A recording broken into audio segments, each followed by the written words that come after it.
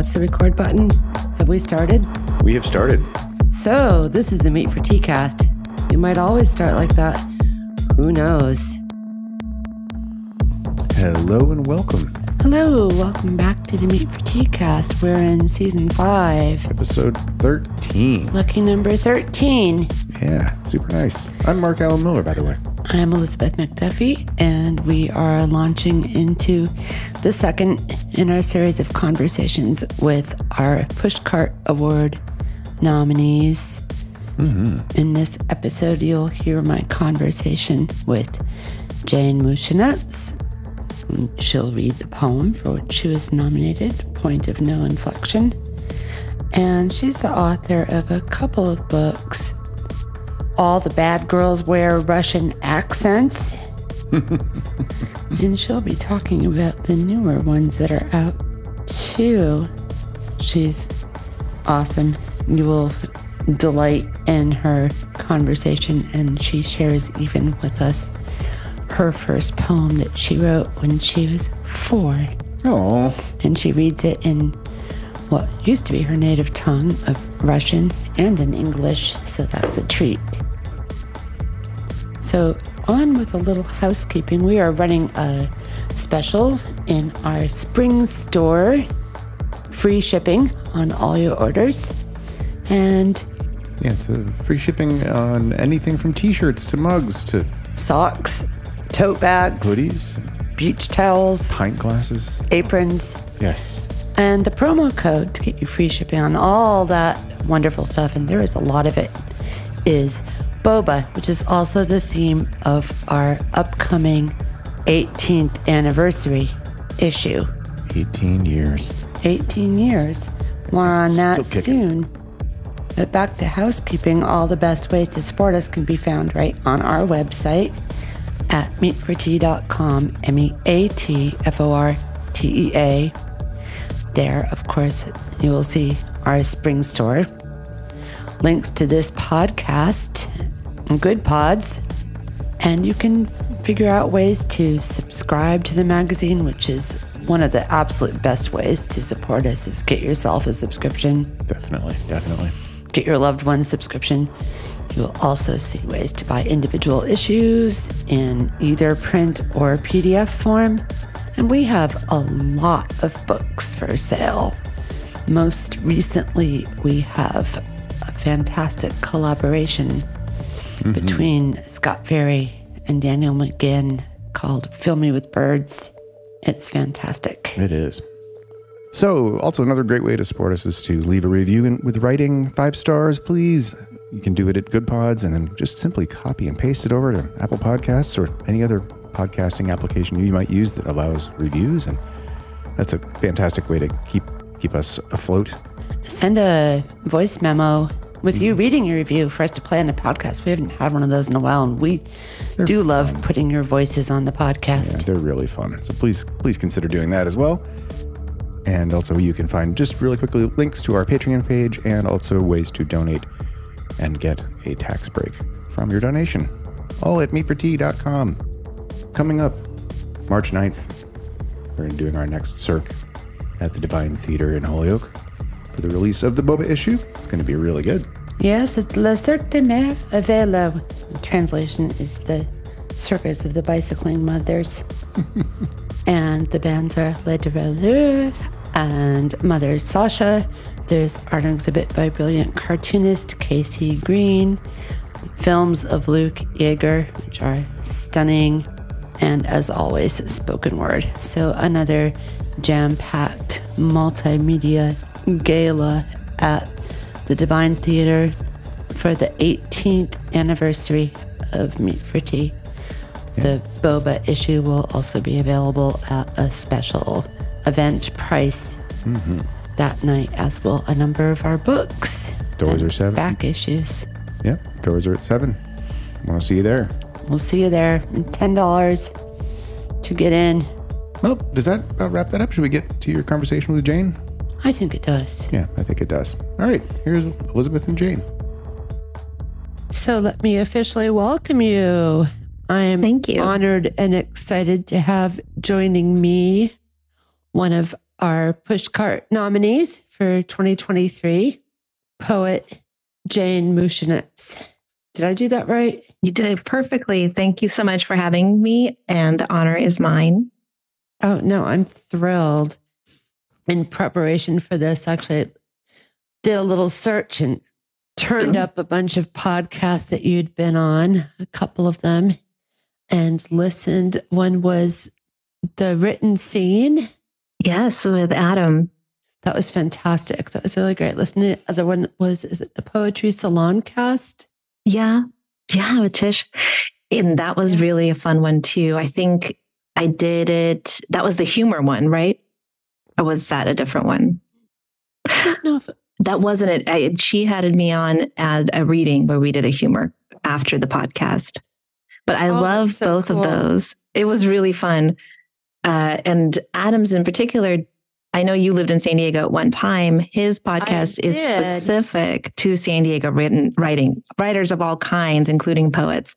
And it's really fun and fascinating because you can bump into these people. And I know a lot of them. So that was really cool. That's very cool.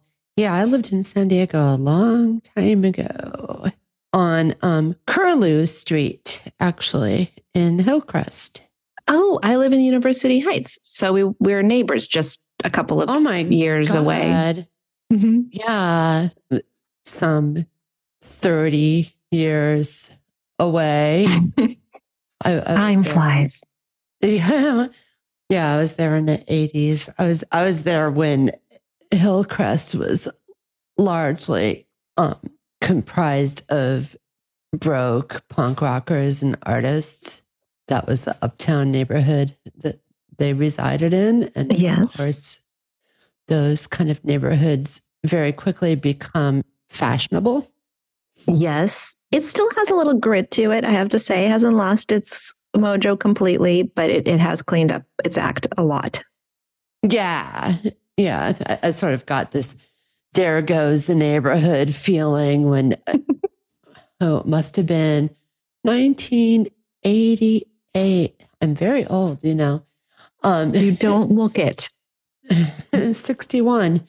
Oh my goodness. That's not very old. That's not very old. You can't say that. No, it's not like aged and infirm quite. But there is a bookstore, the Globe bookstore and bookstore and antique shop, and that shut down and was replaced by a 7-Eleven. There's just some other kind of dark signs. I'm like, okay, there goes this cool little punk rock neighborhood. Yeah.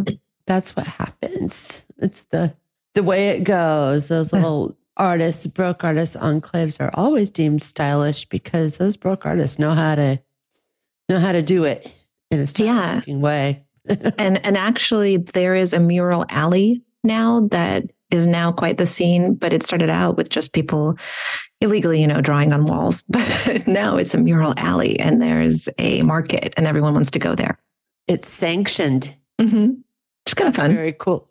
Yeah, no, that's super fun. No, I did love San Diego when I was there. So it was fun. It is fun to be on podcasts, and Tresh's Salon cast is a really cool one too. So I'm excited to be here for the Meet for Tea cast. Yeah, I'm thrilled to have you. And I realized I need to get my hands on a copy of your book. I think that can be arranged. Russian accents. Yeah, I need to have. I feel remiss in not having already devoured the whole thing in preparation for this, but I have read a few of your poems because I've been lucky to have them come in as submissions. Yes. And you were there for the virtual book launch too, so you got to hear some of those. That was really fun. That was so fun. It was. That was so much fun. And the theme was so great. Bad Girls of Poetry. Katie Manning helped me come up with it, and she kind of was the MC of the event. She's a phenomenal poet and a dear friend here in San Diego. She's amazing. She does a million things. Yeah, she and I are in touch. I have published her, I'm pretty sure. Mm-hmm. I think so, in the recent one. Yeah, and I want to publish, I have some pieces of my own that I'd love to send to Whale Road Review. It's gorgeous. Please send. Well, here's the thing. Apparently, one should be stingy in what one posts to social media if one would like to later publish. Yeah, that's what I've understood. Yeah. There's the rub. I got all excited and shared a couple of pieces. And those are the ones that I would have sent. And I believe those count as previously published. I think it depends on how wide your reach is. I feel like your reach is pretty wide because you were in the community, you know a lot of people. I'm actually getting to the point where I'm going to have to go through and call my Facebook friends because I think I'm like 40 people away from the 5K limit. Yeah. Yeah. No, it gets big pretty fast. So you're a popular person. So I think when you have a reach like that, yes. But you know what I've discovered, and I really just came to this whole publishing world about 2.5 years ago, in 2020, the pandemic. That's kind of when it turned me around. Listening to the Poetry Salon cast, you went into some depth about that. So to me, I keep discovering all these new things which are kind of fascinating about the publishing industry, especially in poetry and how it works, which to everyone else, well, to people who've been in it for a while, it's like water. They're the fish. This is the pond in which they swim. It doesn't seem weird anymore. But I have found that there are places that run contests for previously published work, especially thematic. It pops up every once in a while. So it could be on the theme of, a famous artist or gender issues, or Oak Footnote runs a historic poetry contest, which I just submitted to, and they accept previously published work, which I didn't know before because I thought, well, if you've published it, if you didn't quite get it right the first time it was published, then you kind of have to then wait until you put it into a collection on your own if you want to get it out there again. But in fact, there are these little opportunities, if you hunt around for them, that may give your work second life. Yeah, life off of Facebook, because I only just shared to my poetry community because sometimes I regard something as a draft. Is it funny? I obviously do write and actually do art and make music too. Mm-hmm. But I don't spend a lot of time shopping my own stuff around because publishing everybody else's stuff keeps me pretty busy. I heard you had 400 submissions recently to go through. That's a lot. It is a lot. It's a ton. There's usually a whole bunch of perfectly lovely ones, enough to fill another whole issue. Mm-hmm. So I've been shortening my calls. Does Mead for Tea accept work that has been published on social media? Do you have? Yes. Okay. Always have. As a matter of fact, that there's a lot of times where I've seen a piece that someone posted. I'm like, ooh, wow, I really love that. Send that on over to Meat for Tea if you want to give it a wider audience. Few covers. Yeah. That's great. And also, I feel a little bit like, cue sad trombone if posting your piece on social media is the publishing life that it gets. Yes. Period. Yeah, I do think there are publications that will specify that publishing, something, if it's a run of under 500, then you can submit it to them. So if I only post to Threads where my following is significantly smaller, I'm finding a loophole. I think so. And also, even if you publish it on Facebook, the algorithm won't expose it to all of your followers. Only like 5% of them will get to see it in the first place. So I think you could do that math fairly. Yeah. Thanks for the loopholes. I see that's that's the real reason you're here. That's what we're here for. I'm just picking your brain for loopholes. Well, to me, and again, like so much of this is such a discovery of what this is how it works. How do I figure this out? There's a lot more. And you can only know what's in front of you. It's sort of like climbing a mountain or walking down a path. You can only see that next level. Mm-hmm. You see a little more. Exactly. Yeah. Yeah. Totally. And, Meat for Tea is just getting ready to turn 18 years old. Well, happy early birthday. Almost legal. Yeah, it's time for it to earn some more money. It's like, come on, kid. It's time to pay some bills. You're That's 18 right. now. You can do it. You can earn some money, little arts and literary journal. Yay. Yeah, so you'd feel like I'd know all the ins and outs, but I'm usually on the other side of the desk. Mm-hmm. Does that give you, I feel like that would give you an inside view of what an editor would want. Yeah, I suppose it does. But it also gives me a lot less time to devote to the project of getting my stuff out. And I actually am more committed to providing this place for emerging poets and artists to have their work. Thank you for that. A larger audience. Yeah, it's important to me. I think those things need to happen. And then I get to meet all you wonderful people. And the most fun thing about having a new guest on the podcast too, when I'm doing my homework and listening around to other podcasts where they may have appeared, I get to discover all these cool new podcasts too. Mm-hmm. It's really fun. And you were one of the first people to publish me, which was really exciting and meaningful. And wow. I have this little stack next to my desk of my first publications, and it was, just one thing. And now it's like a little stack that's legit. And you guys are a part of it. I'm so excited by that. It was so exciting to open it and to read it. And then the other thing that I loved is because people were asking me when I started saying I was submitting my poetry and work and getting published, they asked, what journals should I read?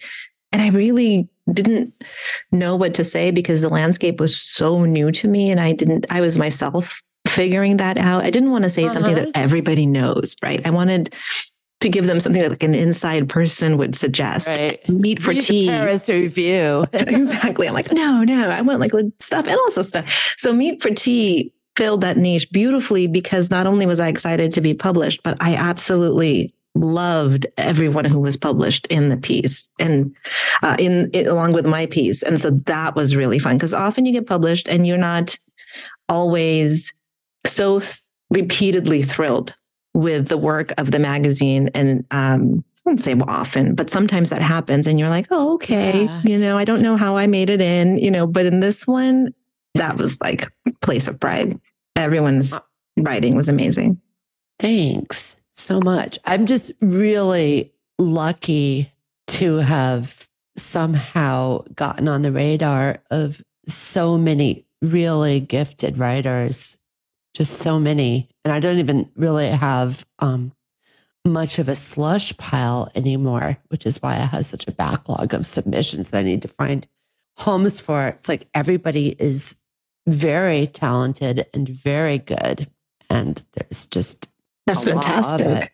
It is fantastic. Is it? But it's also like, oh my God, I don't want to let these pieces languish. And there's so many of them, but I am grateful. It's certainly better than if it were the opposite. So when I was listening to the Poetry Salon cast, their ears are going to be burning by the end of this. Am I correct? You started getting serious about your poetry and shopping it around when you also had a little baby? Well, no, actually, I started getting serious. I didn't have a little baby by that time. I did have two babies and they were sort of not so little anymore. But in 2020, we were at home. Oh, and I had I loved writing and in high school and school. My first poem I wrote when I was 4. I know. I heard that on the written scene. I love that so much. And I loved the poem. Thank you. Actually, do you want to share it here? Yes. Since you just introduced it so gracefully? I will. Дождик, дождик полевой, обливается водой. The poem is in Russian. That's my native tongue. And it basically means, I forgot the nice translation I made for him, but little rain upon the flowers, waters fields as it showers. It rhymes in Russian. So that's what I was trying. It's so delightful. And thank you for reading it in Russian. I love that. My pleasure. Feel free to read. To throw the Russian in. Yes. Oh yeah. I love that. So I had always thought it would be a part of me, but I also understood that writing was not a career, or it was a very difficult career. And since my parents sacrificed so much and we escaped with almost nothing to this country, and we're so lucky to be given this chance as refugees to start over from Ukraine, I really needed to make good. I needed to have like a solid career and be able to provide for myself and my family. Yeah. So, writing, and I knew I didn't want to be a teacher or a professor, which would have allowed me to stay with writing in that capacity. So that wasn't it. I went on and I had a different career, which was writing adjacent. It was marketing and public communications, business. I got an MBA, and that was really great. And I had always said to myself, oh, I'll write as a hobby, which is what they tell you, right? Oh, it's a nice hobby, your artistic endeavors, but it's not a real career. And what I realized was there was just no time for it as a hobby there, because when you don't think it's important, or when you agree with the world that tells you that it's not important, then it's hard to make space for it, especially when you become a parent and you're trying to work and juggle, and oh my God, life happens. And it was 2020 and we were at home. And I think a lot of people were reckoning in terms of, where are we going? What are we focusing on? And I just realized that I had not written anything for years. And I still thought of myself in my heart as a writer. And so that was like this moment of reckoning me, like, okay, well, I'm no longer 16, impressionable, trying to make good. I've done a lot of difficult things in my life. I went to graduate school at MIT. I can give this a try. That's silly that I had to first do all of those things in order to feel like maybe I can give this a try. So that's how it came about. And I really had to make it less scary, because I am a overachieving personality. So the moment something happens, I always raise the stakes. It's sort of like, okay, you did this, now do better next time. So the goal could not be get published or write a book. It had to be very, very small, like make space for writing in your life. Stop pushing it aside. Yeah. So that was, and I really, because it's not like I hadn't tried to write before, but I had tried to follow this advice, which was not good advice for me. And I know it's good advice for a lot of people, but it just didn't fit the way I wrote, and it didn't fit my lifestyle. And the advice is, make time every day to write, set yourself a schedule, show up to the page and just sit there and do it. And over time it will happen. And I just felt like a failure because I wasn't able to do that. Yeah, you need to have that time in order to do that. I know. And I think I would just tell everybody, if you look at when you write, if you're a writer and you think of yourself as a writer, then clearly at some time you are writing. So rather than try to write like other people are telling you should to be a good writer, first analyze what are the times, what are the things that happen in your life in which you are actually currently writing. Like, what does that look like for you? And if you find that you are writing when you go to a coffee shop, or if you find that you are writing when you are, that you have ideas when you're in the middle of listening to music or doing chores or whatever else, then like note that, because that is when you write. So figure yourself out a little bit. And the other piece was what came easily to me was writing poetry or ideas for poems, but I didn't really, I had wanted to write short stories or a book, which was taking forever because I didn't have the time, but also that isn't what came out of me most easily. So the other advice is just, what is it that you're writing? Even if you don't think it's lofty enough, or if you don't think highly of it, doesn't matter. What is it that you are producing, and when are you, what are the circumstances that allow you to tap into that creativity, and just do those things. So good. So your next book is going to be these words of wisdom for aspiring writers between two covers, right? That's what we have to look forward to. No, eventually, I hope, Jane. Thank you. Eventually, thanks. I appreciate it. It was like, this is what I needed to hear. And this is what everyone needs to hear. I am happy to share. And it is so counterintuitive to my little overachieving heart who wants to be an honor student and all of that, because it's really like, it's so calm and kind and lower the bar and just sit here with your tea, like. But my next book is actually a collection of feminist poetry, and it's called PowerPoint because, well, for several reasons. I love the pun. I used PowerPoint software, given my business background, to make some pointed poetry about power dynamics in our society that focus on how the least powerful in our society get mistreated, and the deck is sort of stacked against us, and using data to demonstrate this point. Oh. And so the two of the poems that you published in the Dark issue are actually part of that larger collection that's coming in 2024 from Sheila McGigg. I figured that out. Yes. Point of order was one of my first clues that might have been part of PowerPoint. Yes. So I'm a sucker for puns. And so a lot of the poems have point in the title as well. Yeah. These are a point of inflection, but these pieces just like struck me. And also, if you ever submit 4 and I only accept 2, you should know that that's not because I necessarily didn't want to publish all 4. It's that I have so many wonderful pieces coming in from so many people that I want to give everyone a place at the table. Yes. And the table's only so big. Yeah, because I have to make hard decisions. I have to pick my absolute favorite 2 or 3 because I cannot let my journal get to be over 9 ounces because I won't be able to afford, even with the little fee, which almost but doesn't quite cover shipping because shipping's crazy, as you probably know. Mm-hmm. It has to stay at 9 ounces. So it's about 145, 150 pages thereabouts. And I've got enough stuff coming in, so it could be like 300 pages of pure gold. Yes. And it's really worth the read.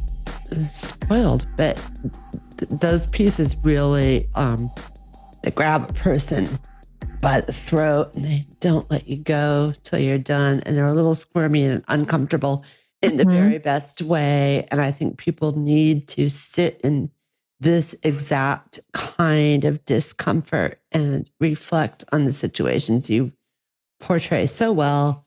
Thank you. So poetically in these pieces. I'm so, delighted that it connects. And that's the other piece, is that you learn that you're not going to, and it helps to have a marketing background to understand this. You're not writing for everybody, nor do you want to, because it would be exhausting trying to reach everybody. You would lose the sense in trying to appeal to everyone. You would lose whatever it is that was, oh my God, the truth of what you're saying. Totally. And it's so magical when people get what you're saying, because, you found the people, you found who understands you. And then you can concentrate on that community. Yeah. Discovering your tribe. Mm-hmm. Exactly. Yeah. No, it's the same with Meat for Tea. I don't come from a marketing background, but I certainly have had marketing business-headed people talk at me about things. We're good at that. Things that I think I should take into consideration, like my target audience and my demographic. I'm like, it's me. Yes. Do I genuinely like this? Then I will put that with my heart behind it between 2 covers and put it out. And the people that want to read it apparently share my opinion and share my taste. And the people that don't like it can saw it off. And that's basically... Yes, indeed. That's the big marketing plan behind Meat for Tea. It's like, me. Do I like it? Okay, good. End of discussion. Target audience, me. Demographic, me. It would be interesting to see if there are unifying demographic trends as to the authors. Yeah. Okay. So what are they? I've certainly looked at some numbers. Well, at least it looks like people that age range is really broad because I've had like high school sophomores up to people in their 80s, like Jane Yolen. I don't know if you are you familiar with her? She's kind of she's a BFD. Big fucking deal. Jane Yolen. And I just love that there's a Jane. Oh yeah. My middle name is Jane. Actually. Ooh, wonderful. Jane. I chose Jane. I chose Jane because they were going to call me Jenny. That was at the time when they still changed your name. Oh, wow. Yeah. And I thought Jane was like the most exotic. Because my name, Zhenya, is a very common name. And of course, it's Jane, see Jane run, see Jane. It's like the most common name here. But, that's what you get when a 10-year-old chooses her name. I like Jane. I do too. I think it's solid. I think it's great. And, there's Velvet Underground. Sweet Jane. Jane's been immortalized. So Jane Yolen, one of the nice things about coming to this kind of fresh-eyed at this time is I don't know who I should be impressed by their name alone. And so I get knocked off my feet when I read poems because I don't expect anything just based on the name. And then you're just like, oh my God, this is incredible. Who is this person? And then you chase them. Even if the name holds all the promise of Jane. Yes, I know. Well, now I'm going to look for her. Which is considerable. Well, you don't have to look far. You probably have some of her poems in the dark issue. As a matter of fact, I'm certain that you do because she's a frequent contributor. Yeah, you definitely do. I just took a peek. She's written over 400 books. Oh, wow. Yeah, here in New England. But even broader, she's a very big deal. And everything from children's picture books to YA chapter books to poetry books to novels. There's one in particular we'd really like, and I totally screwed up my segue to having you read your point poems. We'll get there. We'll get around. There. Yeah. The tangents are encouraged. I like these conversations to go where they will. But Rose Red and Briar Rose. I hope I'm getting that title. I've read it. Oh my God. I love that fairy tale. But did you read the novel? Yes. By Jane Yolen. Yes. About the two sisters escaping the hall. That's her. Oh my God. I love her. I see. This is what happens to me all the time. I'm like, does she love not knowing? That's amazing. We're friends, actually. She calls me Deario, which I very much adore. Mm-hmm. Is it like a British thing?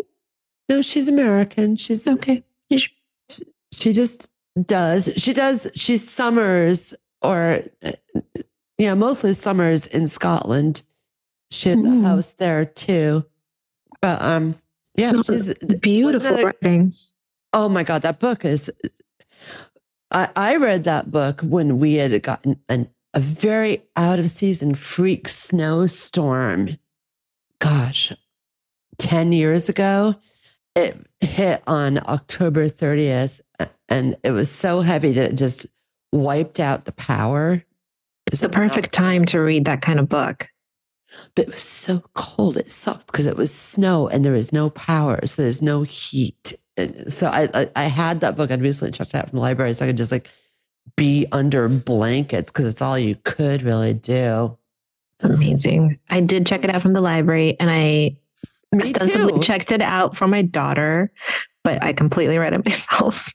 I'm a sucker for fairy tales. And I love the pictures. The illustrations are beautiful. That's one of hers. So you are familiar with this woman. So she is one of the whole overriding goal with Meat for Tea was to publish emerging artists alongside established to kind of provide a sort of leg up between the pages. So she's one of the established. Yes, so you've indeed. been published between the same pages as Jane Yolen. I feel very, very lucky. It's kind of awesome. We had a podcast a while ago. You should. I'm going to hunt that down now. She's charming. She's absolutely... That noise was me listing through the, hunting down her page now. We had those conversations. In 2020, I think, was such a reckoning for everybody. We had this idea of the future we were going to have as a nation and as kind of like where we were going. And that completely got turned around. Yeah. Apparently there's hate's more popular than we thought it was. A lot of people like to set their little brains on to that level of the dial and keep them there. Yeah. And I think there's this period, like point of inflection. We're going to bring it back. It felt like a big point of inflection because, clearly things were not great. I was under the impression that we were all moving sort of together toward a more equal and just society. But that was not being felt or experienced by a huge portion of the population. And the kind of, obviously, terrible leadership that we were under wasn't helping anything. At the same time, it really exposed the deep divisions, which were being exploited. Oh yeah, heavily. And it really made me, especially now, because then after that, my home country of Ukraine was invaded. And I know. Yes, which is crazy enough. And then October 7th happened and the awful Gaza war. And it just feels like the hits keep humming because my ancestral homeland, I'm Jewish, my family is Jewish, I have Arab and Muslim friends. Like the whole situation is so terrible. Mm-hmm. And you feel like you're trying to stay off of social media and not doom scroll, but come on, like the world keeps falling apart at the same time. Your home country feels so divided. I had to just come back to the spaces where we could hold dialogue and respect for each other with different views, because that's what's being destroyed. Is the more we point fingers at the other side and say, you're crazy, you're evil, how can you possibly think this? The more we are feeding the division as opposed to creating opportunities. And obviously art has a huge role to play because of that emotional connection you make. You don't have to name a political identity. You don't have to convince anyone to be on your side. You just have to connect with them on that emotional, artistic level. Mm-hmm. And that act creates a bridge between people, between communities. And that's what we need. We need more bridges. We need more places where we can stay together that are safe, that aren't about proving someone else wrong or blaming a group of people, but more about creating a peaceful opportunity for connection that's genuine. I agree. Fundamentally. Mm-hmm. Yeah, I wonder if there's some people that are just impossible to build that bridge with. Well, yes, you can't go for the low-hanging fruit. Go for the people who already read the poetry. You have to at least start with a certain level of literacy and rationality, right? Yes. Because there's some weird fervor out there. And I think that once people 100%. to that extreme, what are you going to do with them other than, I don't know. My confession is Meat for Tea is also, I didn't build it this way on purpose, but it has become a lovely little rabbit hole of art and poetry in which to descend every quarter to pick what I'm going to publish. And I get to look at that, exclusively that. And that's a respite. I was going to say, does it restore your faith in humanity, or does it kind of tear you open? Because so much of the time, poets and writers kind of work through their own inner demons on the page. I guess my faith in humanity is not shaken. Mm-hmm. Anyway. I've haven't had that. It's just that I guess I have an increased level of understanding that stupidity is more prevalent than I had previously thought. Yeah. Indeed. So, indeed. And the other piece that clicked for me was that, labels, political or whatever labels people put on them is not morality either. And people have kind of started to use them that way. And that's a dangerous idea. Well, it's the kind of shorthand that was used in the 30s and before that in Italy in the 20s, and then here in America in the 50s under McCarthyism. So it's a dangerous kind of shorthand. Yes. Those broad sweeping boxes. And that's why I like poems and work that kind of isn't neat, doesn't offer a very neat solution that has that, puts you in a place of a little bit of uncomfortable complexity. Yes. But in a kind, not overly preachy way, I guess. Yeah. It's have a think about this. You're going to feel a little squirmy while you do it, but have a think about this. Yeah. So why don't we have a think about point of order? Yeah, well, so I'm going to give it a little bit of an introduction because Please do. So it's part of the PowerPoint collection that's coming from Sheila Nagig in 2024, which deals with... So excited for this. Oh my gosh, me too. We're just starting on the format of the book, and that's going to be an exciting thing to do because the format of the poems it's not traditional. I use data analysis as to, the way you would represent data in an analytical or a thesis kind of academic paper in order to evoke proof. Because so many times change makers are, and women in particular, are dismissed as hysterical and emotional. I hate that word, hysterical. Hysterical. Stop being hysterical. The roots, hysterectomy. Yes, indeed. And so these poems are heavily researched and cited. And in Point of Order, or A Progressive Kind of Danger, is written as a bulleted list, and every line has a footnote, which then is citations of articles from Harvard Review, from the CDC, from really bulletproof sources that support the statements I'm making. I have a soft spot for this sort of structure. Thank you. Yes, I felt very, very clever. But also, I really love it when the structure, I don't go into the structure to start with. It presented itself as I was writing. And I really like it when the structure of the piece adds to the piece in the way that the piece wouldn't have if it was written in any other format. Right. And the name of A Progressive Kind of Danger is I took it from that quote, which is, I don't know if you remember, but it was going around everywhere. The hearings for the U.S. Supreme Court confirmation in 2022 for Judge Ketanji Brown Jackson. And it was this political theater. Senator Marsha Blackburn made this huge stink about how, please define what a woman is. And they were trying to put her on the spot, and she refused. She was grateful. She was graceful under fire. Amazing answer. But here's the quote at the top of the poem. The fact that you can't give me a straight answer about something as fundamental as what a woman is underscores the dangers of the kind of progressive education we are hearing about.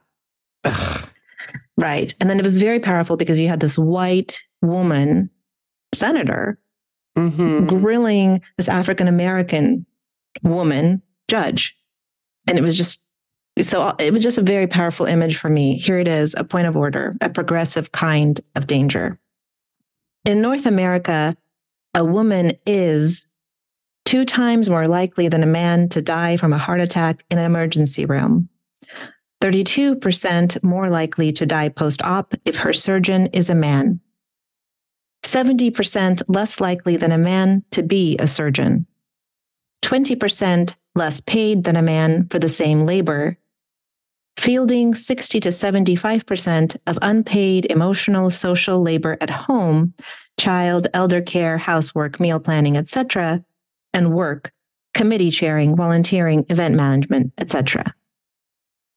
In the United States, a woman is 35% more likely than a man to live in poverty, holding 2/3 of all student loan debt, 5 times more likely to die during after giving birth than in a comparable country. White. Her first appointment to the United States Senate happened in 1932. Her first appointment to the United States Supreme Court happened in 1981. In the case a woman is Black, her maternal mortality rate is 3 times as high as a white woman's. Her pay rate is 20% less. Her incarceration rate is 2 times more. Her first appointment to the United States Senate happened in 1993. Her first appointment to the United States Supreme Court happened in 2022. Oh, I just love that.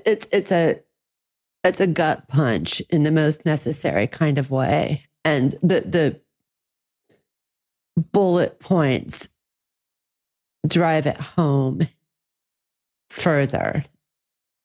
Yeah, it's so, thank you. When I wrote it, I kind of shook with it because it's so packed with emotion and anger and outrage at everything that's happening. And it's housed in these statistics, that are on the face of them just facts gathered together and are not in and of themselves meant to have an emotional, hysterical response. But I sure to God hope that that's what happens. Yeah, just a feminine rage. Mm-hmm. Also, I do remember that political theater during Ketanji Brown's Jackson's hearing. And that's a real mythic moment. Mm-hmm. I could see that just hopefully played out in art and in history books, because just the white and the Black and the 2 women, there's just so much going on there that you underscore so well. There is. And it just, to say what you want to say without having to spell it out, when you're able to do that in your writing, it just feels like you're on a different plane. So powerful. Do you want to give us a twofer? Okay. Share Failure to Thrive too, please. Yes, the Failure to Thrive is a little cheekier. And I have to say there is, in all my work, I can't help it. I do a little dark humor. And not all the poems are that much of a gut punch in the collection. I do have breathing space because I do not like staying in one emotion too long. And this one, fair. Yeah, but this one's going to stay there. It's going to stay there a little bit, but it has a little bit of a twist in it as well.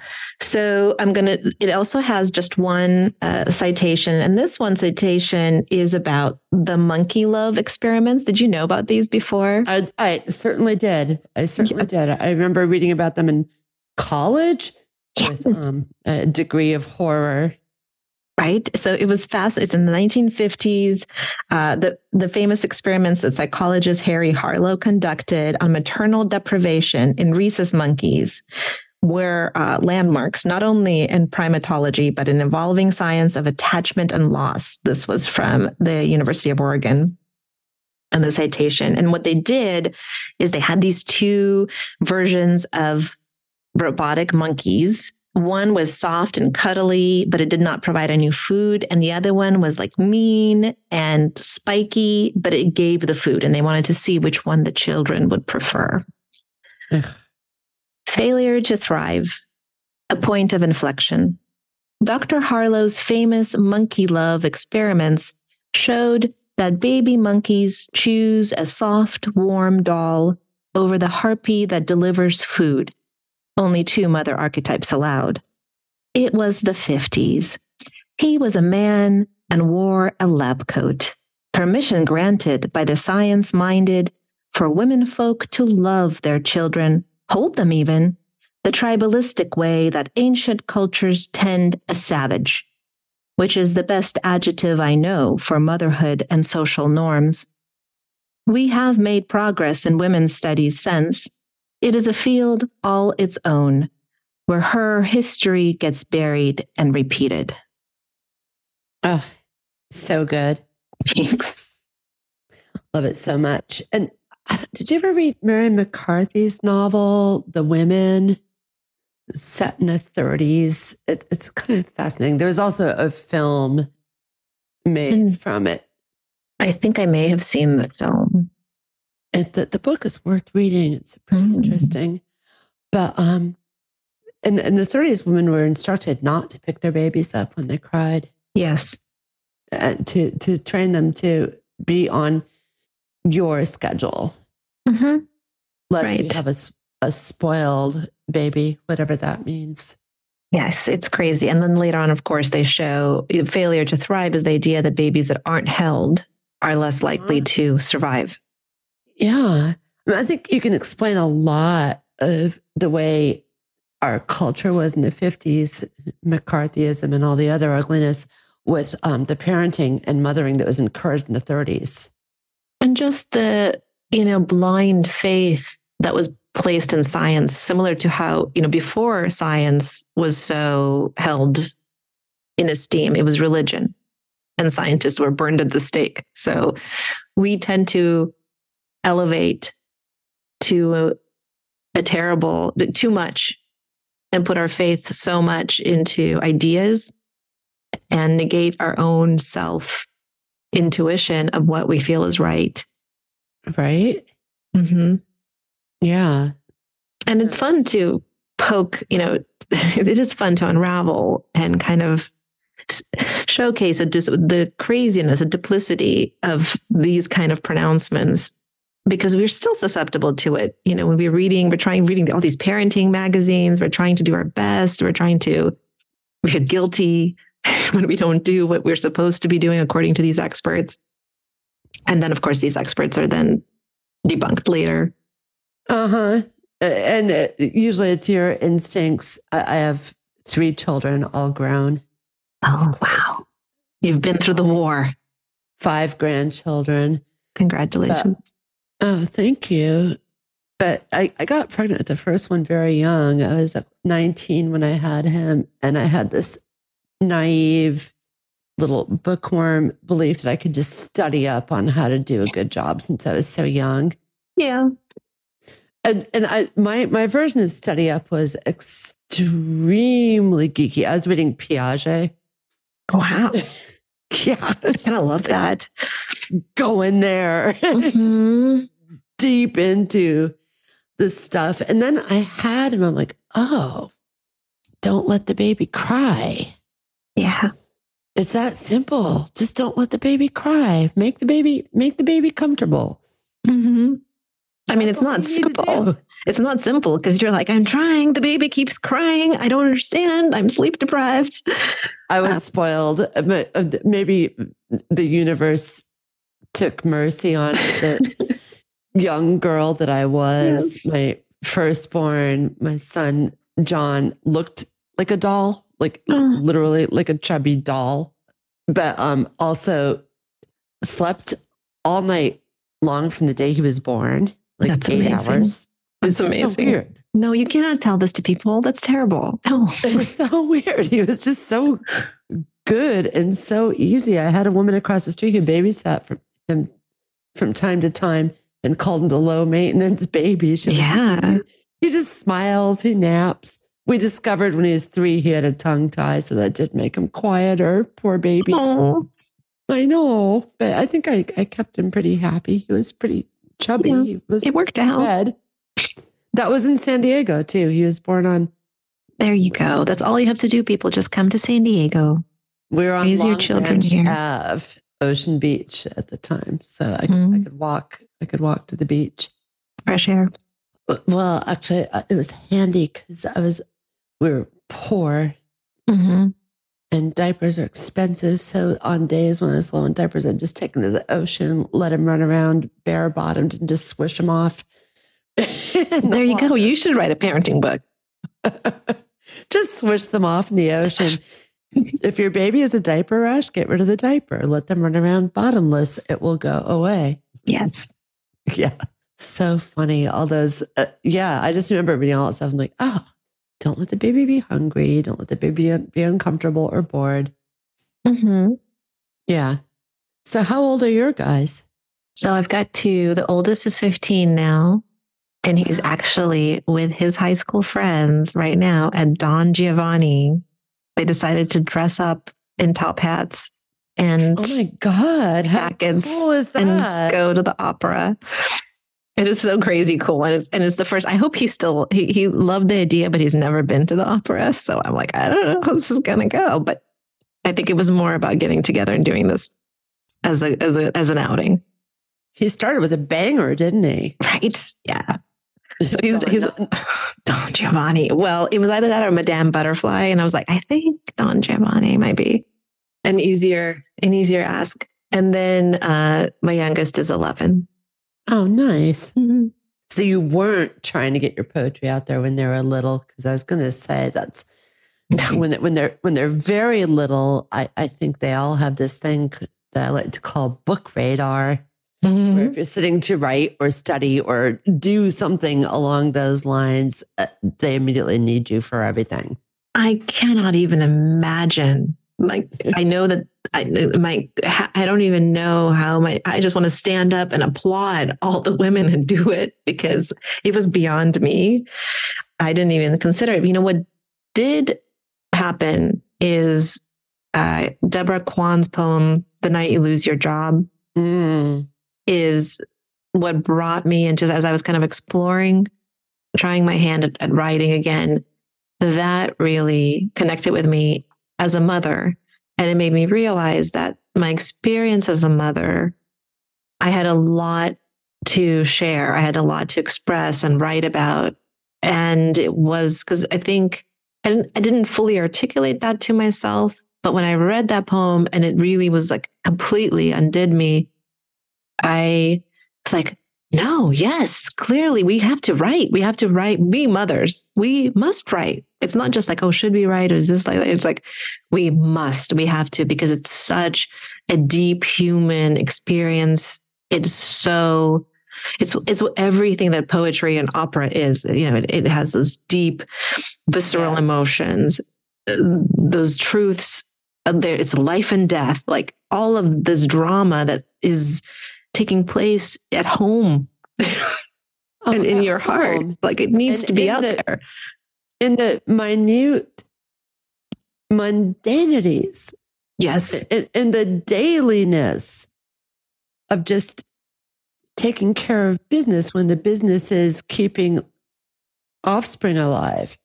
Yes, absolutely. And so that is how, and as I started to write, a couple of things kind of unlocked and kept coming out. And the first things that kept coming out, which was so bewildering to me, was a lot of my immigrant experience, which happened when I was 10, 11, which is why I was like, well, you know, I'm in my 40s now. Why is this coming up? And I never really, I talked about it, but I never really saw it or owned it as a traumatic event in my life, which is interesting.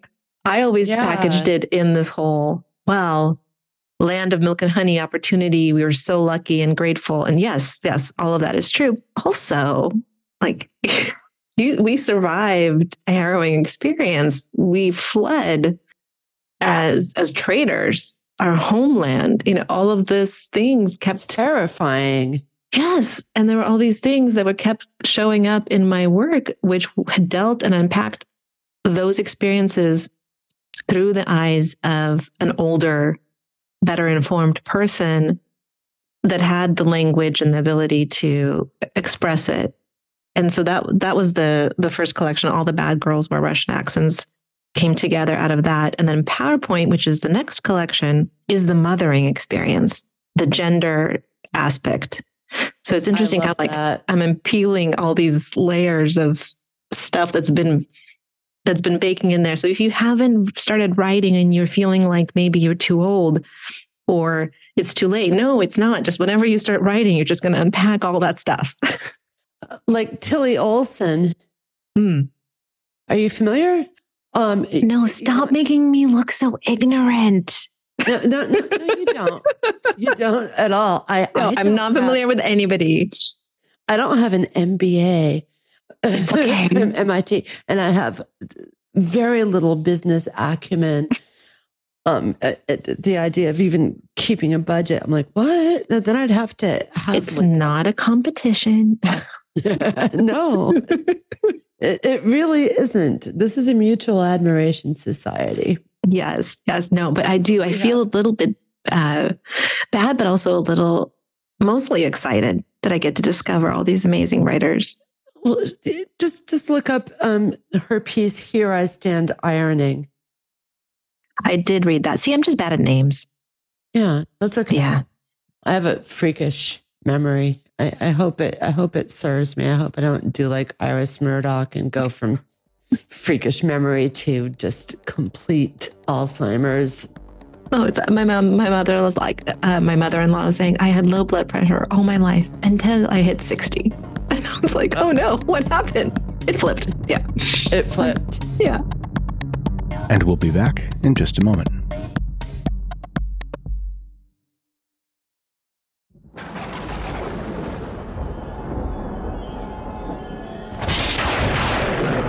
Death by DVD.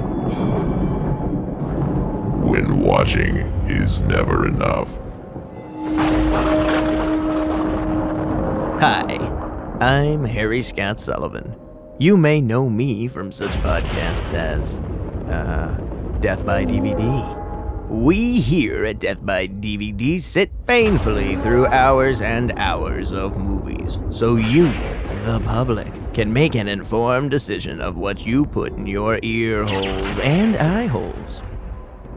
Some of these films are good, some bad, and some even unmentionable. But all have one thing in common. Watching all of these movies will one day melt our brains into a sloppy wet mush. No need to thank us. We were already methodically destroying ourselves with cinema. At least this way there is a permanent record of our demise. As the midnight hour approaches, the smoke sets heavy and the booze begins to flow like blood. Tune in and drop through hell with your host, Harry Scott Sullivan. That's me, featuring horror artist I. Alexander Nash and more as we take you on a journey through the worlds of horror, gore, cult, strange, slasher, psychotronic, trash, twisted, gornography, weird, driving, cheesy, lost, rare, and frightening films. Join us and listen as life collapses upon itself.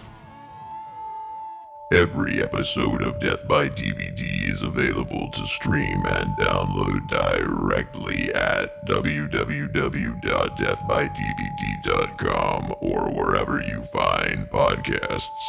Apple, Spotify, Good Pods. Just search for Death by DVD. I'm Linnea, and I like Death by DVD. It's a statement.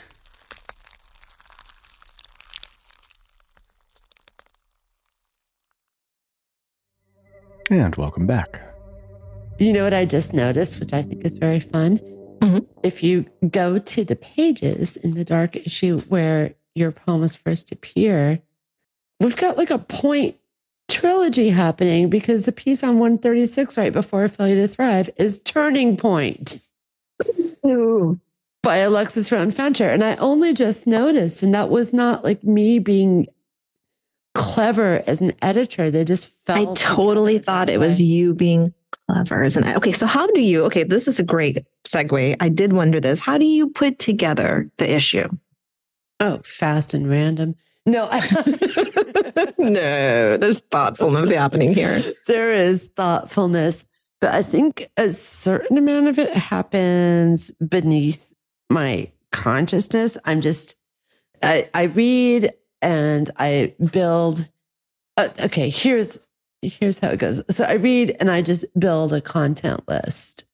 Mm-hmm. I like to have a good degree of visual art accompanying the pieces. And I try to look for some sort of like harmoniousness between the art and the writing pieces that somehow fit each other, which is, the themes kind of force a little bit of that. Although people certainly should never, ever approach a theme literally. Like, for Lord's sake, especially like my tea themes, like I do not want, 145 pages focusing on like Ceylon, but obviously. So I'm just building this content list. I do not have the skills to sit down and InDesign and lay it out. My husband does that. He's the graphic designer. Ooh. So I'm not really visualizing like what page is going to be next to the other. Mm-hmm. So when it's printed and all together, it's a bit of a surprise for me too. Like I know what follows what thematically. Yeah. But I'm not visualizing like, oh, I'm going to open the page and there's this Alexis Brown Fancher point piece opposing your point piece. Like I couldn't have known it would open up that way. So there's a sort of like, I don't know. Magic. Alchemy. Yeah. That happens because I suck at graphic design. So I get to have that. If you don't have skill, you get to have magic. Is that how it works? Indeed. I was just recently teaching a class in Mesa College for hybrid poetry. And I introduced, it was really cool. And I introduced one of the data poems, which I used graphics and PowerPoint to lay it out. And one of the students asked, why this was done this way. And the honest answer was because that's the limit of my skills. Like I would have originally, when I envisioned it in my mind, it looked more polished, but it actually works that way. And you kind of work with what you got. I think it works beautifully. I think it's awesome. Actually, if your students end up with anything good, I'm open for submissions until February 18th. Well, that's right. It was a one-day workshop, but I'll be back to teach in March. How fun. Mm-hmm. Talk about this. So this only came out from the next step in the writing journey that I Googled.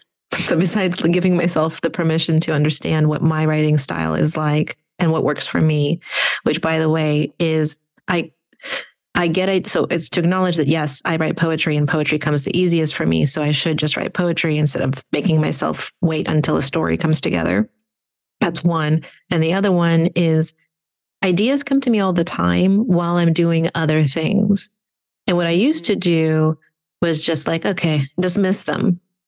And what I learned to do was write them down in my note app or sweet. Yeah. So that's really all I did, because the pressure then to develop that idea into a poem or a piece, it's too much. But it was an easy ask to say, okay, when a thought comes, when you're listening to a podcast and they say something and that line sort of shines for you. Yeah. Sometimes I mishear what they said, and what I misheard was what shined for me, which is even better because then I'm not stealing someone else's words.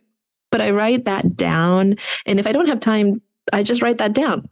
And then later at some other point where I have the time, I'll just go through those notes and see if anything sparks for me. So that was that piece. And the other piece that I Googled how to become a poet. And I read things and many of them said, connect with your local community. Find out what's happening in your local. In San Diego, I have got to hand it to San Diego, has an amazing poetry community, which is so welcoming and so diverse. Any kind of poet you want to be, there's a place where you can go and meet other poets like that, which I would never have done. But luckily, it was Zoom time, so I didn't have to go anywhere. And I could just turn off my camera and be on Zoom and sneak in the back door of these poetry events that were happening, which was very safe and low risk. And educational. And highly educational, because through that, there's people who you whose work you like. You kind of get a sense of which place was the place where you could want to hang out with. And the San Diego Poetry Annual was one of the first places that I found. And so that was really great. That taught me a lot about connection. And that's how I got this gig, through being in the community over time, appearing through readings, being published, meeting other poets. And Carla Cordero is a professor at Mira Mason, and she invited me to do this workshop there. How fun. And you never know how that's going to happen, but it's wonderful when it happens sort of naturally. You kind of fall in love with people. You make friends the way you do. So in the poetry community and the writing community, what I found is that, when you're in high school or middle school, whatever, you show up, you don't know anybody. And then someone like moves over and makes a space for you at lunch. And it may take a while for that to happen. But when it does, or you do that for somebody else, it's sort of like, you're going to be friends. Yes. And I find that happens in the literary community. You kind of click with people. It just is, or you don't, which is also helpful because then you know where not to go. And it's such a really beautiful, inspirational, supportive thing that happens that way. And then you think of each other, you're like, oh, okay, I have somebody. And so once people know you, they know the kind of work you do, they know the kind of story you have. And if they have an opening in their journal or in their class, and they're like, okay, who do I bring in for hybrid?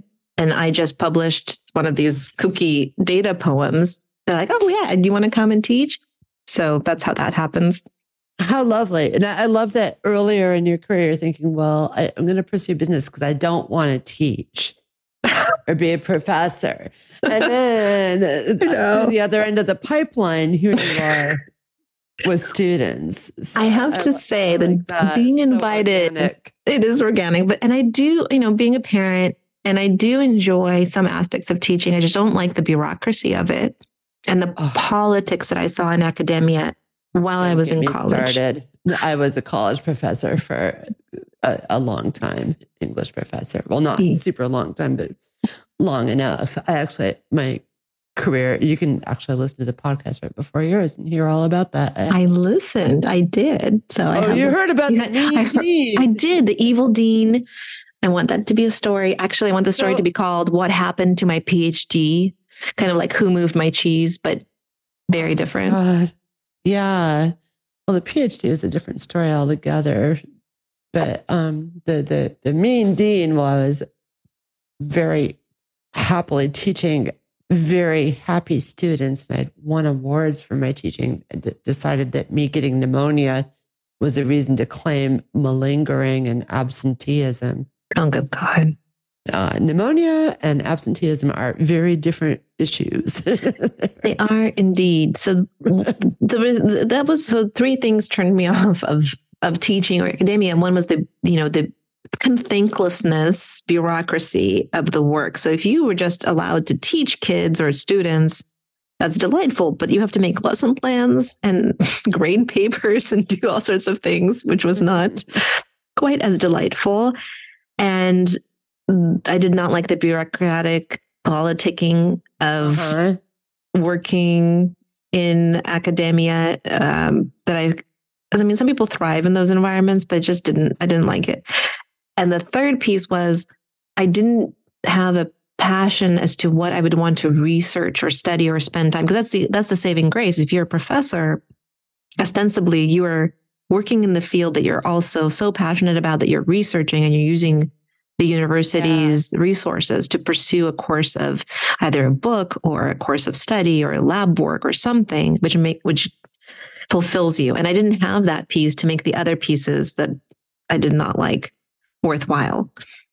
But now I think, so first of all, I'm invited to do this workshop. I do not have to do any paperwork. I just prepared the lesson that I'm going to give. That is all Carla or whoever is how to do it. This is how to do it. Right. Whoever the professor is who invites me, and I am available to do this. It's their job to do the paperwork. So that's lovely. And it's a short kind of bit, but I'm also talking about something I'm really excited about. And I'm really spending my voluntary time working on. So that is a joy. And you're lighting flames in young minds, presumably. I hope so. They're not all young, I have to say, because in the community college, there's a lot of people who come at all ages, which is also fun. Yeah, and there are things they see in your work, and through teaching your work, I also found, a lot of my poems lend themselves to being performed, which is kind of fun. And through performing my poems and also through teaching my poems, I have learned a lot about myself as a writer, which helped me write new work better and also understand the way the work connects with people. Because once it's out there, people are going to bring their own lenses and their own experiences. And to see how other people take it in, what they get from it is so eye-opening and interesting. I love that so much. Yeah, so it makes me a little jealous of people who get to teach all the time. Yeah, but then, on the flip side, you're avoiding the evil deans. Yes, no evil deans. So that's good. No evil deans, which it should be an archetype right up there with Wicked Stepmother.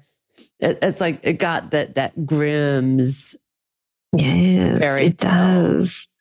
Doesn't it? It's deeply archetypal.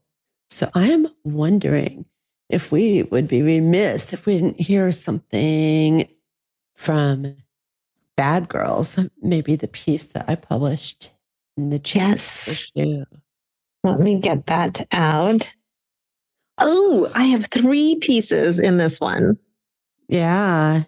It's very exciting. They're short. So do you want to go for it? Go for the trifecta. I will go for the trifecta, and I will end on the one which is in the collection. But it's fun to read these ones because they're funny. They're not they're not dark funny. They're just funny. And they have to do, so they're cheeky and they have to do with food. So I figured. Yes, they tickled me. I'm glad.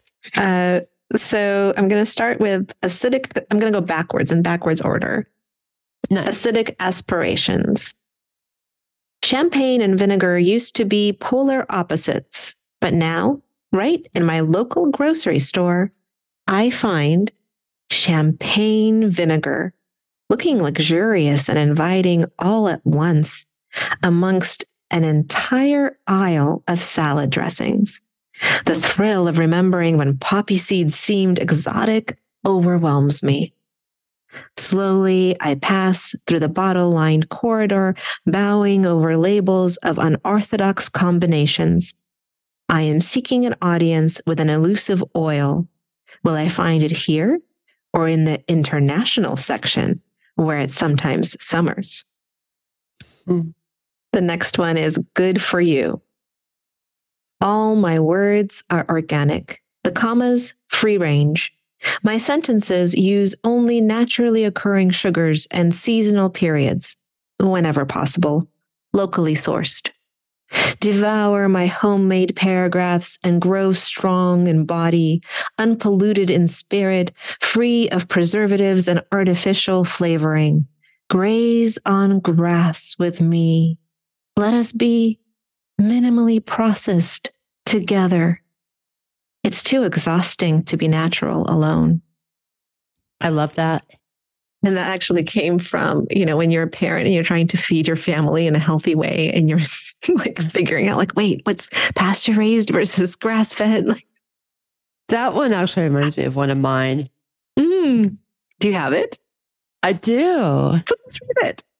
Okay. This poem is non-allergenic and gluten-free. This poem has no nuts or seeds.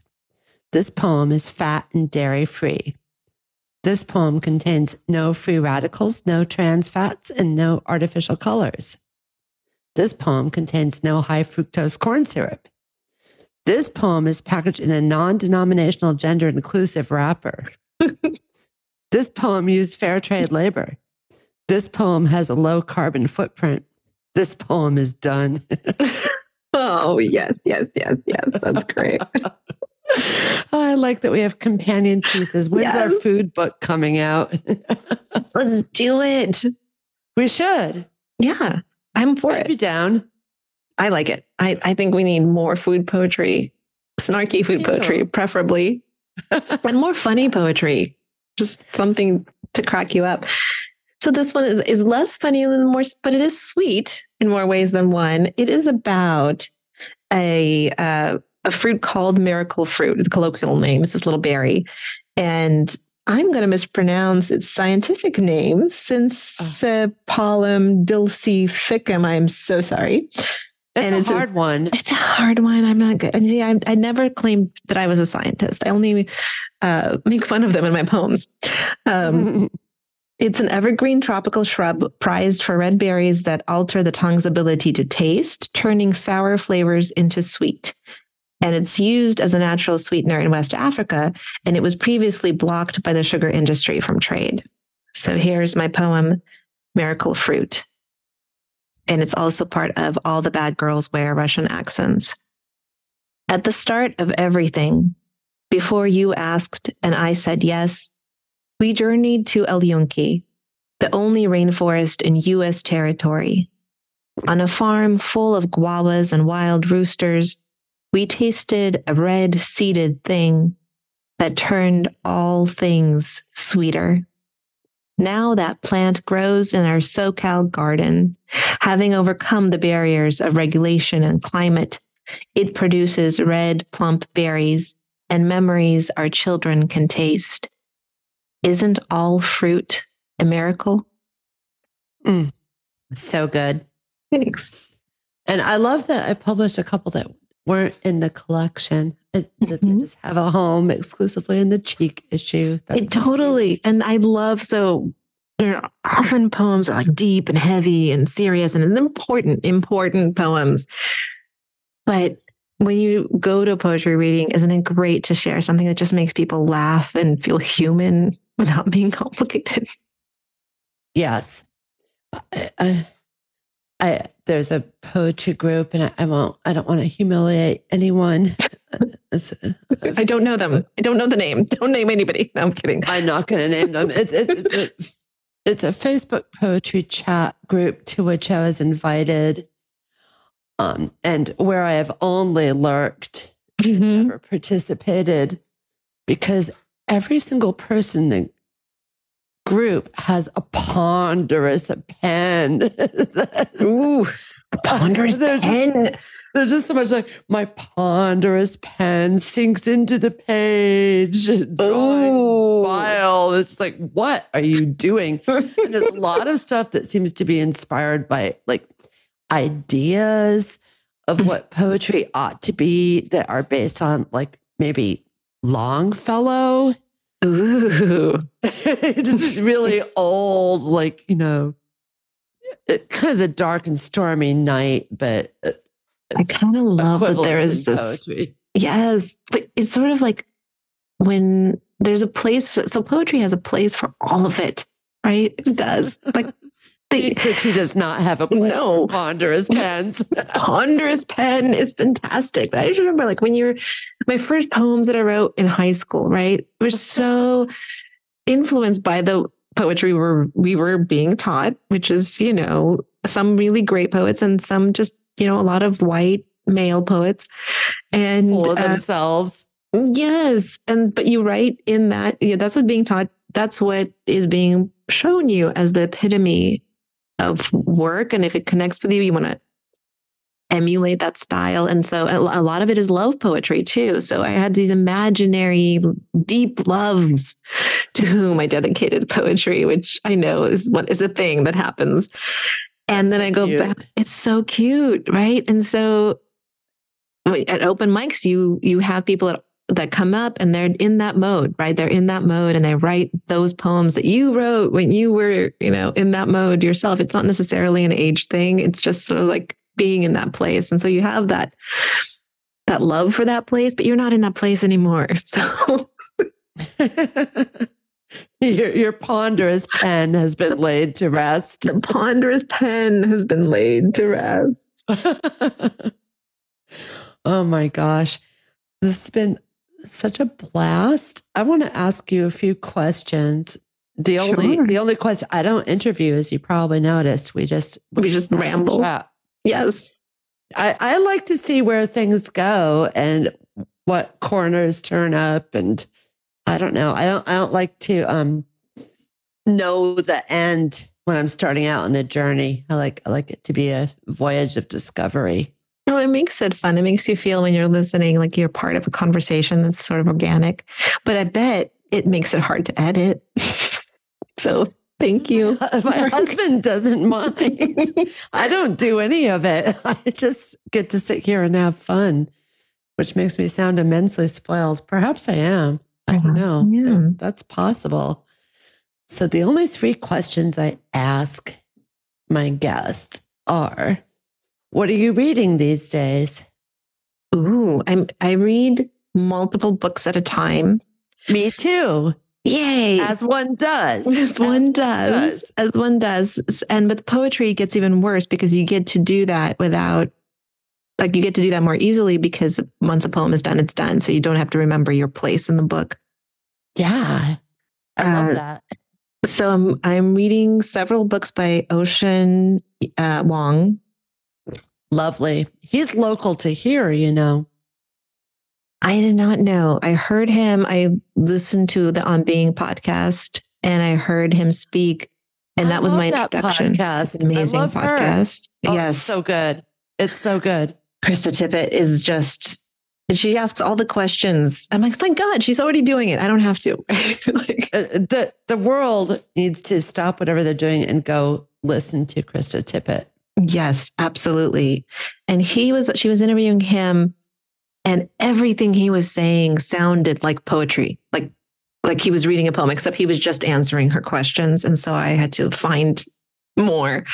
And I found, and there is more. This is why the internet is good, because you can look them up and there they are. And you can see interviews and get access to books and things. So I'm reading On Earth We're Briefly Gorgeous and all the other books too that I got from the library at once.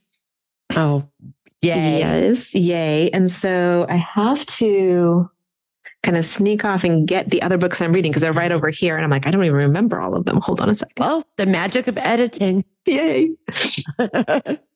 Okay.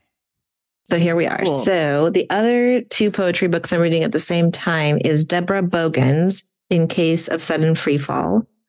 Oh. And so one of the best advices that I got when I was starting out and trying to get a handle, because there's so many journals and so many writers, and so, like, where do you submit your work, is when you find, if you're looking at a journal and you find a journal that you like, who do you like in them? And then find out where they've been published, especially earlier in their career and things like that. So Deborah Bogan was somebody, I don't remember where I found her work, but I kind of fell in love with her work and I followed all the little rabbit holes. And this is the book. I've got to look for her. Deborah She's Bogan. new to me. She's phenomenal.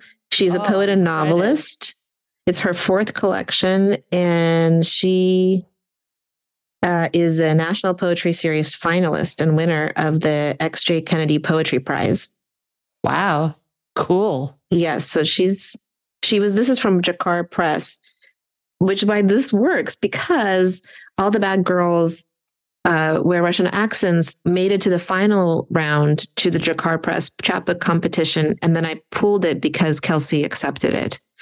So congratulations. Times 2. That is really cool. But it really put Jakar it's put 2 stars by Jakar, because clearly a poet I'm in love with is published by them and my book made it to their final round. So there's got to be some kind of similar brainwave happening there. So I'm reading her, and Ada Limon came to town a few months back and spoke at a free community event at a local high school, which was so incredible. And so I bought her book, The Hurting Kind, and I'm reading that at the same time.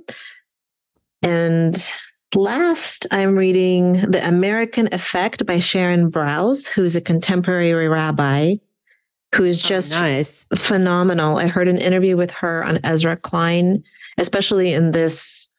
I love Ezra Klein too. Listen to us podcast sisters. I know. Absolutely. We listen to the same cool stuff. it is really cool and really thoughtful. And he's trying to get a handle on what's happening in the Middle East. And he's having people of all viewpoints and backgrounds and perspectives. He's so good. So good. And when she spoke with so much heart and so much compassion to the contemporary experience, spiritual experience, and tying in, since she's a modern rabbi, tying in the Talmud and the Jewish history and liturgy into, the lessons for how to live our lives in a wholehearted way that is peaceful and kind and, is important and helps the community and includes LGBTQ and people of different faiths and, going through peace building and bridge building and things like that. So it is lifting my heart. So yeah, I love those that. Those are the current books. What are you reading? Great. Well, I'm about to dive into reading submissions. Yes. Times a gazillion. I am in a book club. I was in 2, which was insanity, but it took me a while to realize that. But I just finished Shirley Jackson's novella, Hangs a Man. Ooh. Which is stunning. Oh my God. It is just so, so good. And then to my delight, I discovered that Netflix, maybe it was Amazon Prime. I get the streaming platforms confused because it seems like they're all just conspiring to build cable 2.0. They are. The ads are coming back. It's very upsetting. It's very upsetting. Really weird.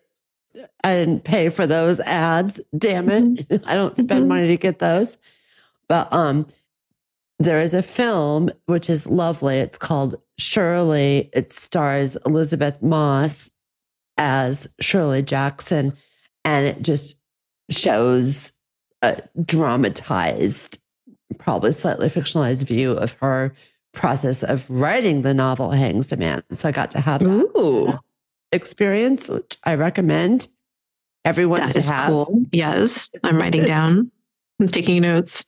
Oh, so good. And then I just received in the mail last week and then this week a couple of packages of books from this poet, Jeff Weddle, Weddle. And I now have 9 of his books. Ooh. He was so generous. So I'm about to dive into those. They're mostly poetry, but there's also, I'm going to grab one. Yeah, I'm well and truly spoiled. I get sent books. People are just so lovely. But okay, his titles: Advice for Cannibals. Wow. How It Went to Pieces. Driving the Lost Highway. Comes to This, which is a President's Book Awards winner. Wow. The Broken World. When Giraffes Flew, and the cover illustration is insane. And Citizen Relent, which has a cartoon trip, among other things. Oh, goodness. That word's going to be bleeped out.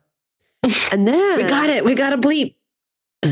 We did. I provided it. And then a nonfiction, thicker book, 200 odd pages, Bohemian New Orleans, the story of the outsider in Lujan Press. History of a small but mighty publisher in the vanguard of the small press revolution. So I'm spoiled rotten. So I have You those. got lots of options, and all of them sound fascinating. Aren't those titles? I should. Those are good titles. I should do like a golden shovel, or I should do something with those titles. Yes. A title poem. See if you can rearrange them. Book spine poem. Yes, thank you. That's what I was looking for. I like doing those. It's a lot of fun. So what are you listening to these days? What's on your turntable, if you have such an antiquated device in your home? I do not have a turntable, but we did go to a Japanese style listening bar, speakeasy, last night for date night with my husband. How fun is that? And there were records there. I cannot tell you what they were, but they were delightful and they were played and we got to listen and have exquisite cocktails. in Claremont Mesa. Oh my God. Mm-hmm. Tell me about these exquisite cocktails. There was a plum highball with extra, a plum highball with extra carbonated soda, which I'd never had extra carbonated soda before, but it kind of fizzes, especially if you put ice cubes in it. It's very effervescent on the tongue, even more so than regular soda would be. So that was cool. And they did all these little detailed things. Like the glasses were beautiful and bespoke, and the ice cubes had a special design branded into them. There was a marinated goji berry garnishing the drink. I mean, it was ridiculous. I am coming to San Diego. Yes, right come now. back. Claremont is happening. We've got to. Claremont used not to be happening. Yes. When I was there in the 80s, it was the least happening. It was square. No, it is home to a lot of interesting Asian American fusion kind of businesses that are just incredible. Awesome. Yeah. Oh my God. How cool. When you're at home, what do you listen to? So I like to listen to the Coachella playlist a lot because we go to Coachella. We've started since the pandemic. Wow. And I like Stromae. Is he Belgium or French? He sings in French. He's just phenomenal. We got to see him there. Just incredible. It's just very worldly, kind of like world music, but also rap and hip hop mixed together in one. So I also love to dance. So I like to have Me too. Oh, what kind of dance do you do? Well, I mean, when I'm out at a club just dance. Yeah. But I did formally study, first ballet, then jazz and tap, and then later on belly dance. Yes, I love belly dance. Hip hop. Yeah, I taught belly dance for a while. Actually, I studied formally for a long time. Oh my God. That's amazing. It's a thing.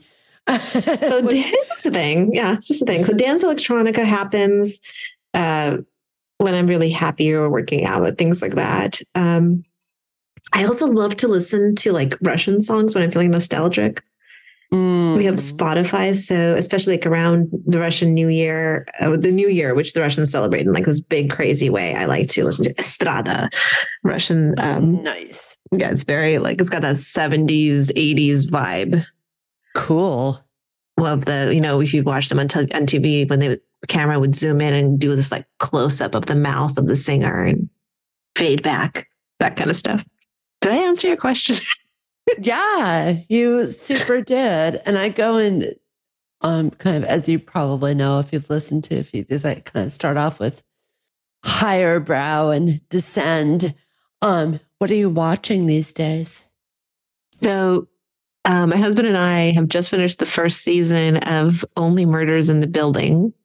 Don't you love that show? Love it. Oh my God. And I'm so happy that I discovered it when there's a bunch of seasons already.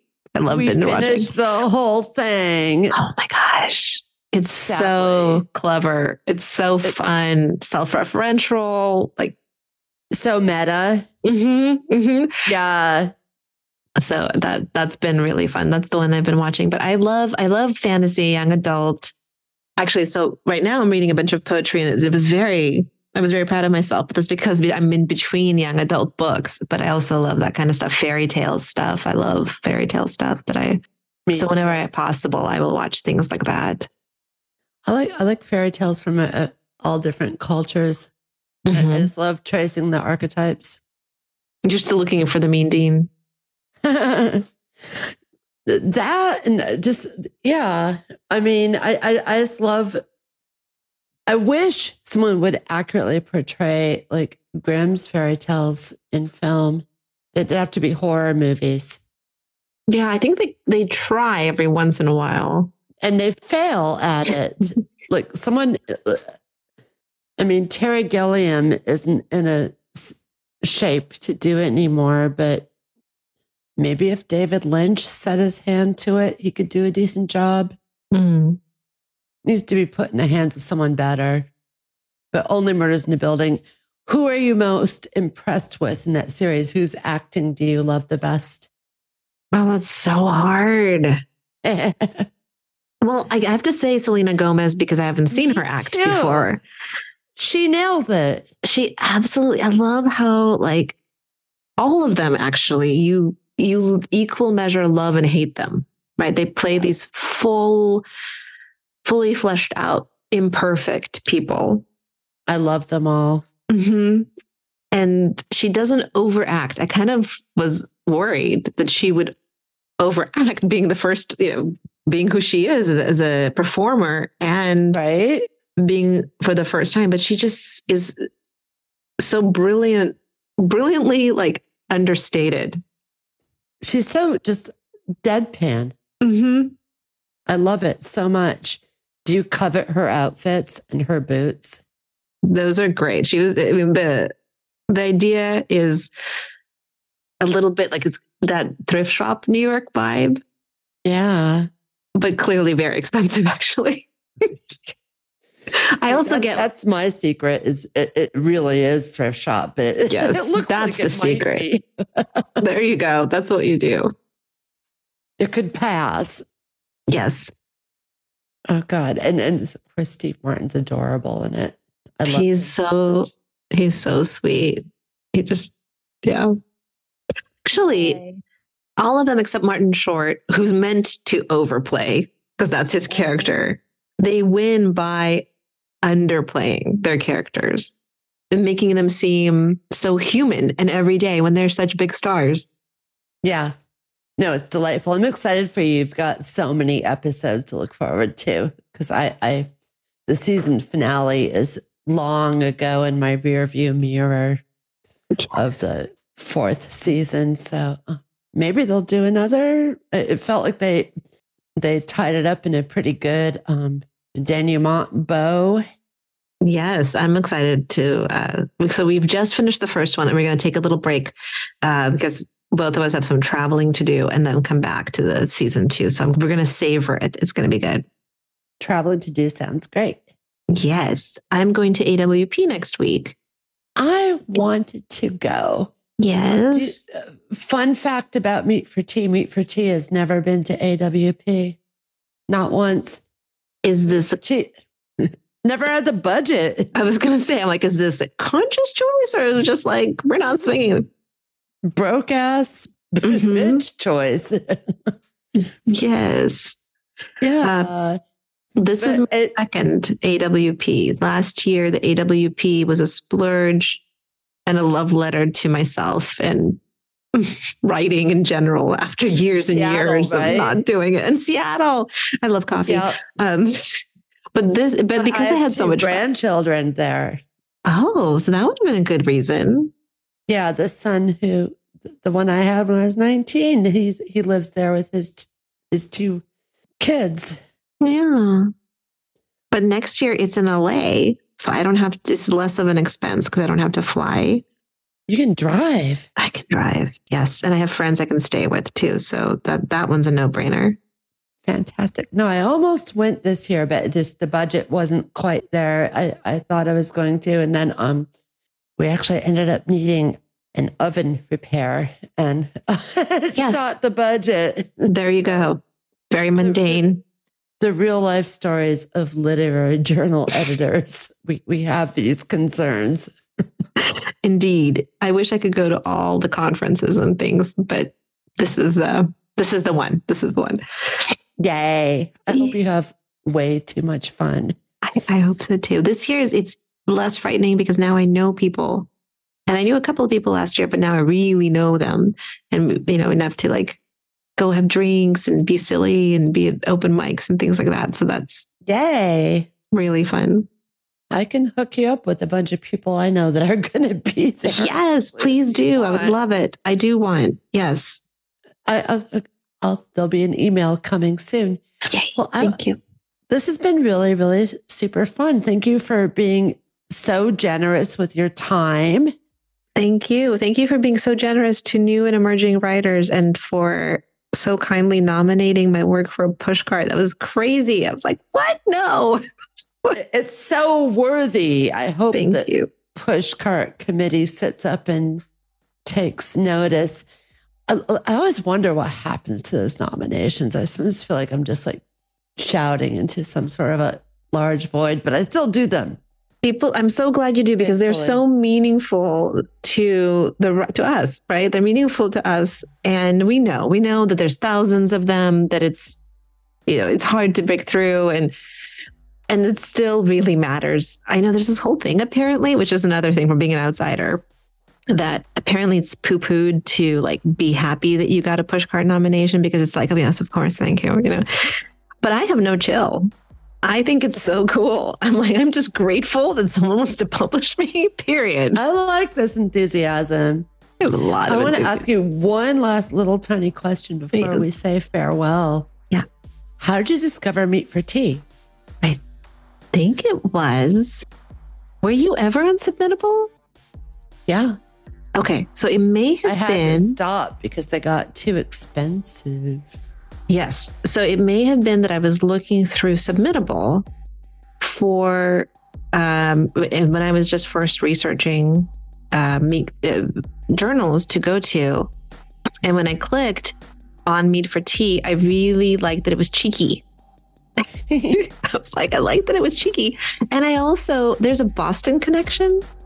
Oh, yeah. So that was why. That was how. And it was like Boston. And then I just like the irreverence, felt good energy. And I'm so glad I did. And honestly, I had learned to have like a little bit of a thick skin, which you need to do when you're submitting your work. Oh, God, yes. You kind of had to. So I threw it out there, not even thinking, because, it's such a journal has been around for a long time, and I'm just starting out, and, they've got these accolades and publish all these great people. So I'm not going to set my heart on it, is what I told myself, which was great, because then when you accepted, it was like, Well, I'm so glad that you did. And that we had the chance to do this. And I am going to say goodnight, but I'm going to get my husband to come and make sure this all recorded okay before we say goodbye officially. Okay. Thank you so much for having me. It's been so delightful. And I am looking forward to hopefully seeing you in person before next year's AWP.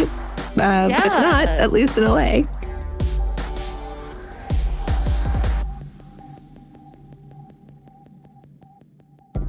All right. That was great, wasn't it? Wasn't that super fun? Mm-hmm. She's wonderful. If you're one of our many friends that is going to be at AWP, keep a lookout for Jane Muschenetz. She's going to be there. Scott Ferry's going to be there. Daniel McGinn's going to be there. Lauren Sharhog, I don't know if Lil Akov is, but Lauren Sharhog is. A number of the writers we've published are going to be at AWP, so sounds like the place to be. Get to know your Meat for Tea fam. We'll be back in a couple weeks with another episode of the Meat for Tea cast. Thanks for sticking around.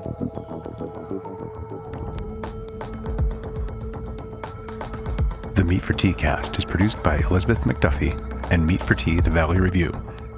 Visit Meat for Tea at www.meatfortea.com. Please consider going to anchor.fm to make a contribution through our contribution page.